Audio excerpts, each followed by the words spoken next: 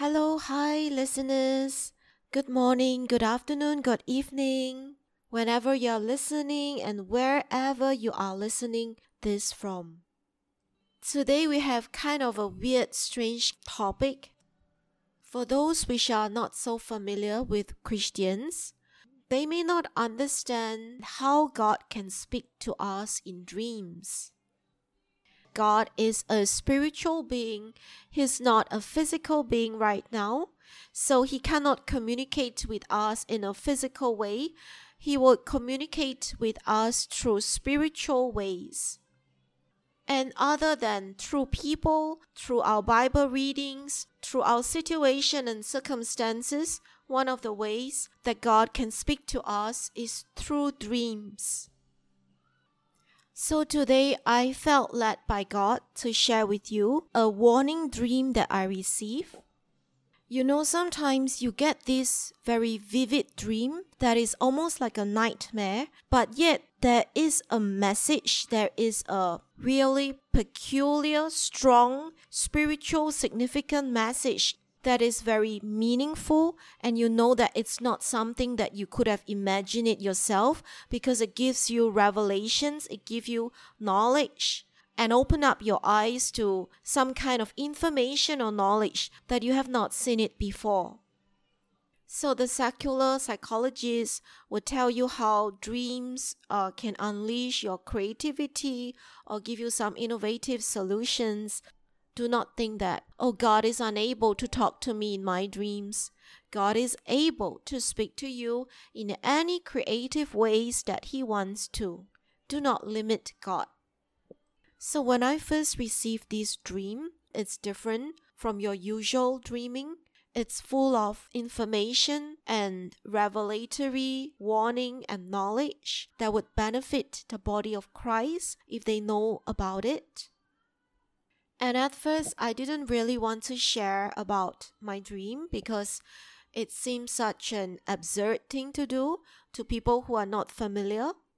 But I assure you, in a Christian community, there is a whole group of prophets who receive dreams, visions from God, and this is common.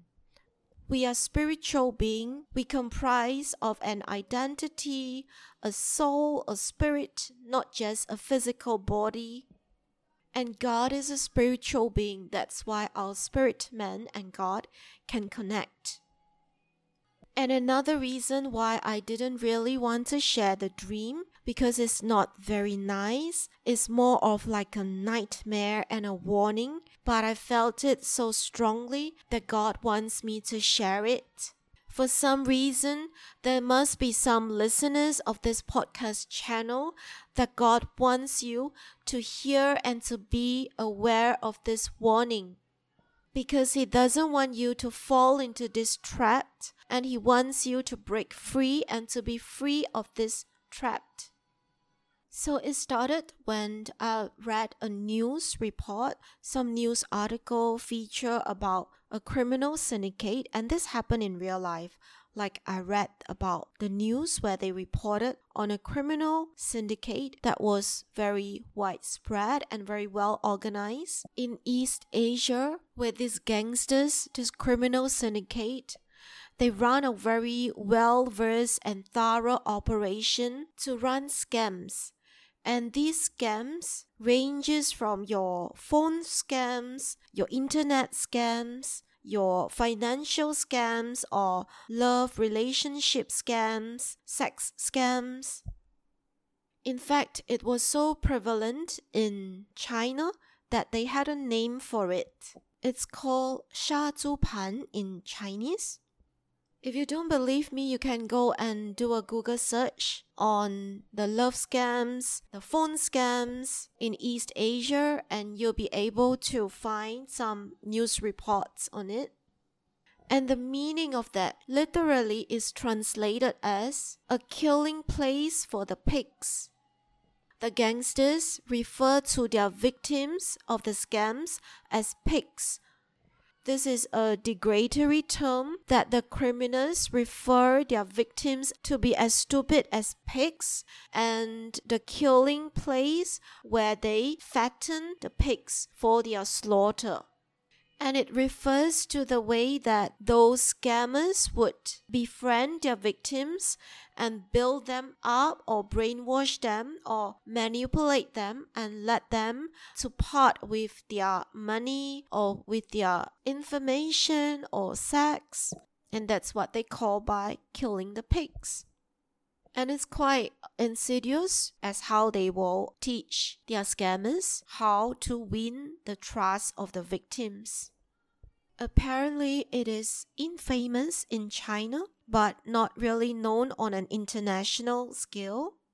And part of their modus operandi, their MO, is to win the trust of the victims by getting information about you and then using the information to pretend to befriend you and to win your trust. So if they know that you're a Christian, they will say things that they think a Christian would like to hear. Very manipulative. In any case, that was the setting. Something in real life that I read. And a few days after that, I received a dream. In my dream, there was a woman, and she is either a non-Christian or she's a nominal Christian. That means someone who knows about God but is not that committed to God. This woman, she has a bad relationship with her husband. So in your circumstances, it could be someone like who has a genuine problem with people in his family or his friends that created that vulnerable position.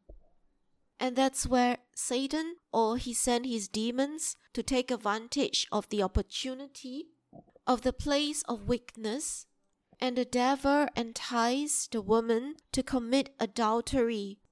I saw that the woman wasn't even that attracted to the person that she has committed adultery with. The person was just like a passerby. I think it signifies that the woman originally had very little attraction for whoever she committed adultery with. It was just a trap and a snare and an enticement set by the devil on her to commit the first mistake. And because of that first mistake, in a moment of weakness, that the woman or the man is not aware of this plan of Satan, thought that it's a harmless thing, it's a once-off, it's bad, but it's not that bad, it doesn't have much consequences. So as a result of committing adultery, her reputation was destroyed in the place where she originally came from. And because the person's reputation is now not good, the person then was tricked by Satan to want to leave the place.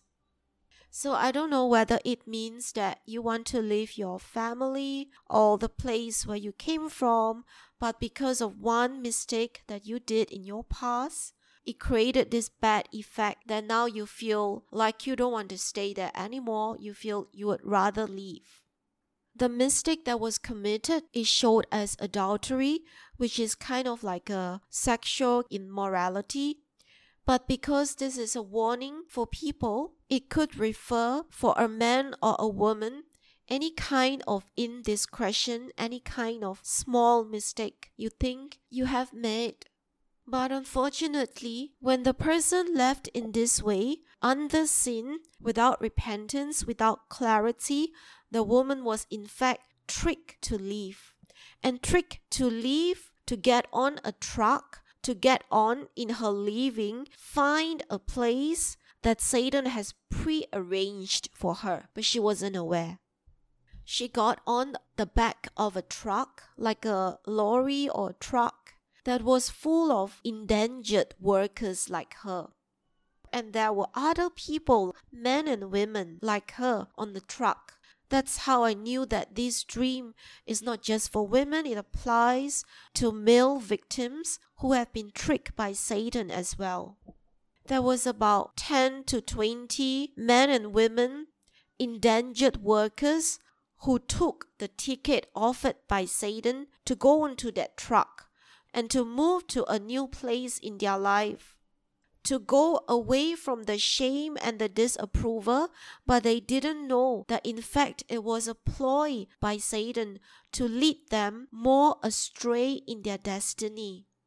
So I saw that the satanic truck brought the men and women away from their destiny, away from their place of origin, into an even worse place, into a far away place, a bad place where they would be even more endangered, more captive by the satanic forces.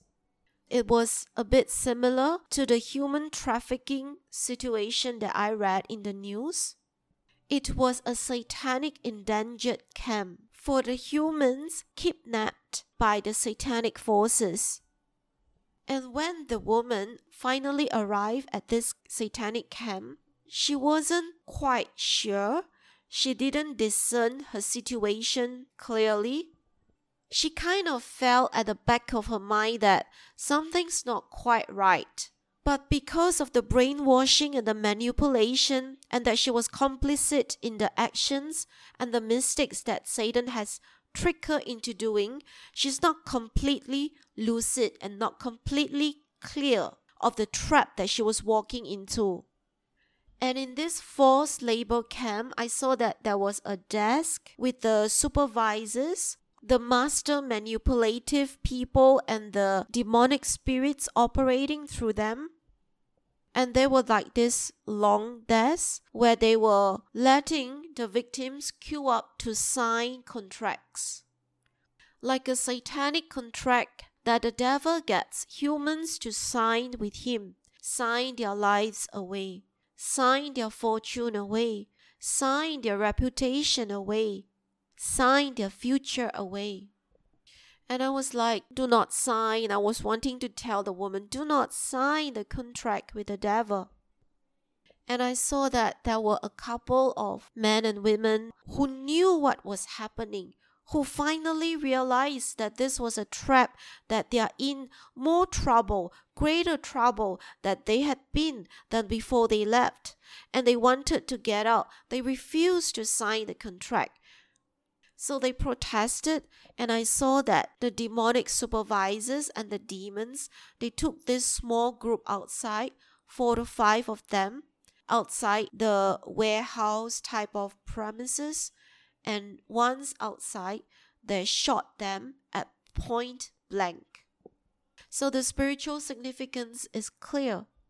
If you found out about Satan's schemes on your life and you refuse to sign the contract with him, he will try to take you out at point blank. He will try to terminate you immediately so that you do not escape from him. But the woman, she did not realize.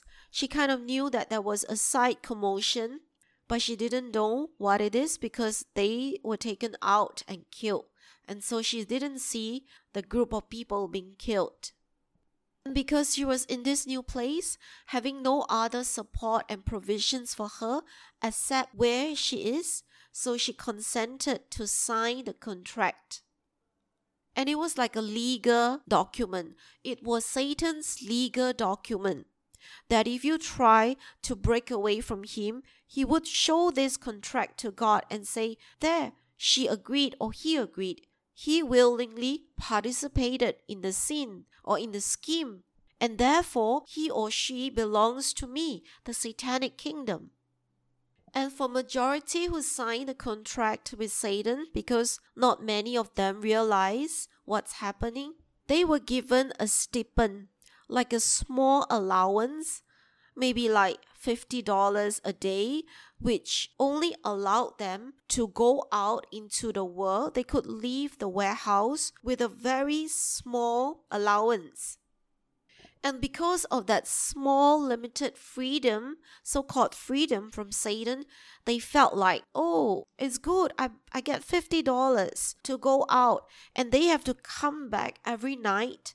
They have to report back every night, every day to the satanic camp, where they would have to serve the devil and work as prostitutes. So in this way, the satanic kingdom kept these endangered slaves on a tight leash. The demonic kingdom is very crafty. It knows it keeps the people that it holds under its trap on a short leash. And the slaves to sin, the slaves to immorality, to Satan think that, oh great, I have $50 to spend. But they are so short-sighted, they did not see that the whole setup was so disadvantageous to them. They did not see that their first foray, their first step into one mistake, one sin, caused them to degenerate because there was a pit drawn around them and a plan and a strategy by Satan to get them and to get them deeply entrenched in signing their lives away. So they think that $50 freedom a day means that they are free, but their freedom is so limited. Every night they must report to their master, Satan, and do wicked things like prostitution for Satan.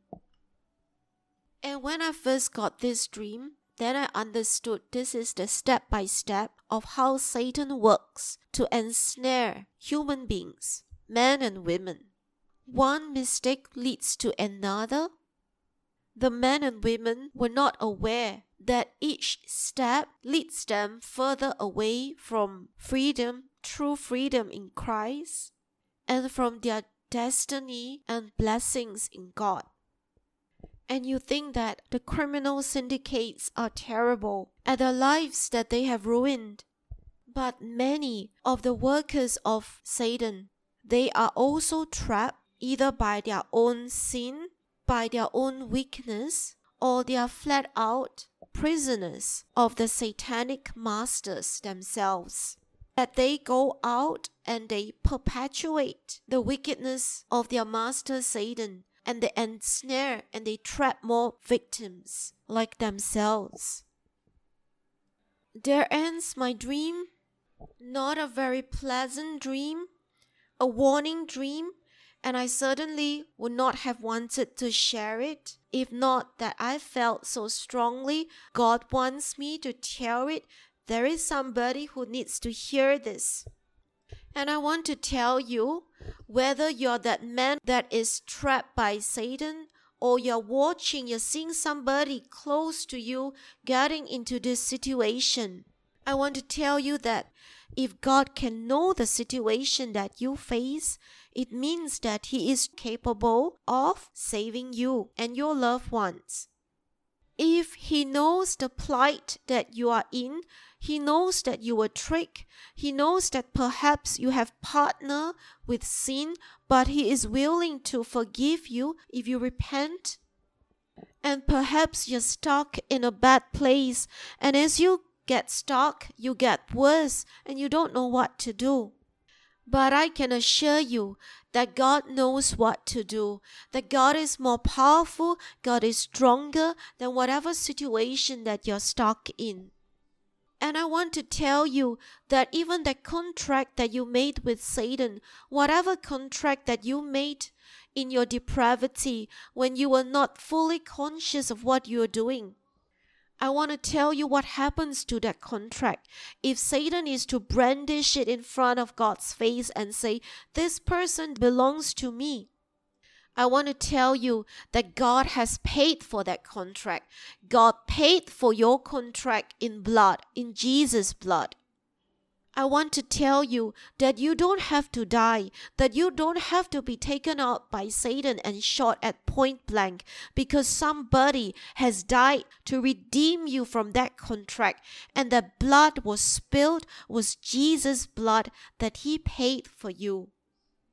And Satan's going to come along and try to trick you and say, no, you can't leave. No, you can't break the contract. No, you can't undo all these bad things that you have done. And the answer is, it has been paid for. It has been paid for. Jesus paid your debts for you. And I prophesy over you that you're going to walk out of that bad situation unharmed. You're going to be able to live. God is going to come upon you. You're going to break the chains that hold you. He's going to create pathways for you. He's going to raise up people to help you. He's going to clear your mind. Take away the skills that are encumbering your vision, encumbering you to see Him clearly. Tear away your frozen heart that keeps you from loving Him totally. And I want to tell you that He has not forgotten you. He has not forgotten you.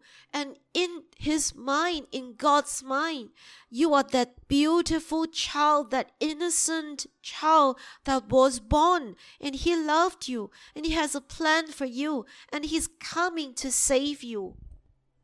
You are forever in His mind, that pure and pristine girl or boy that He loves with a father's and a mother's love. And God will be a father to you when no one has been. He will be your mother. He will be your friend. He will rescue you and be your redeemer. He will not let you sign away your life to Satan, to be tricked, to be trapped. And God says in everything there is a turnaround. There is a turnaround for you. And there is a breaking free and a coming back for you. I can just feel the love of God for you so strongly. That God would motivate a stranger, no relationship to you, to tell you the words that He wants you to hear. He's doing this for you. God has His eyes on you, and He will never let you go. When you have no more strength to hold on, God will hold on to you. And after you hear this podcast, it's going to be one in a series of God reaching out to you through different ways, different means. And this is just one of them. And you know in your heart that God is speaking to you. Brothers and sisters, for those of us who are free, let's pray for the other brothers and sisters that God loves, to bring them back safely into the kingdom of God. For it is not just individuals of us who need to be strong, but we are much, much stronger when the body of Christ is strong together. This is the end of the podcast message. I hope that I have delivered the words of God and the emotions of God to you. I hope that you have been blessed by the podcast message today. Stay safe and stay strong in the Lord. Goodbye.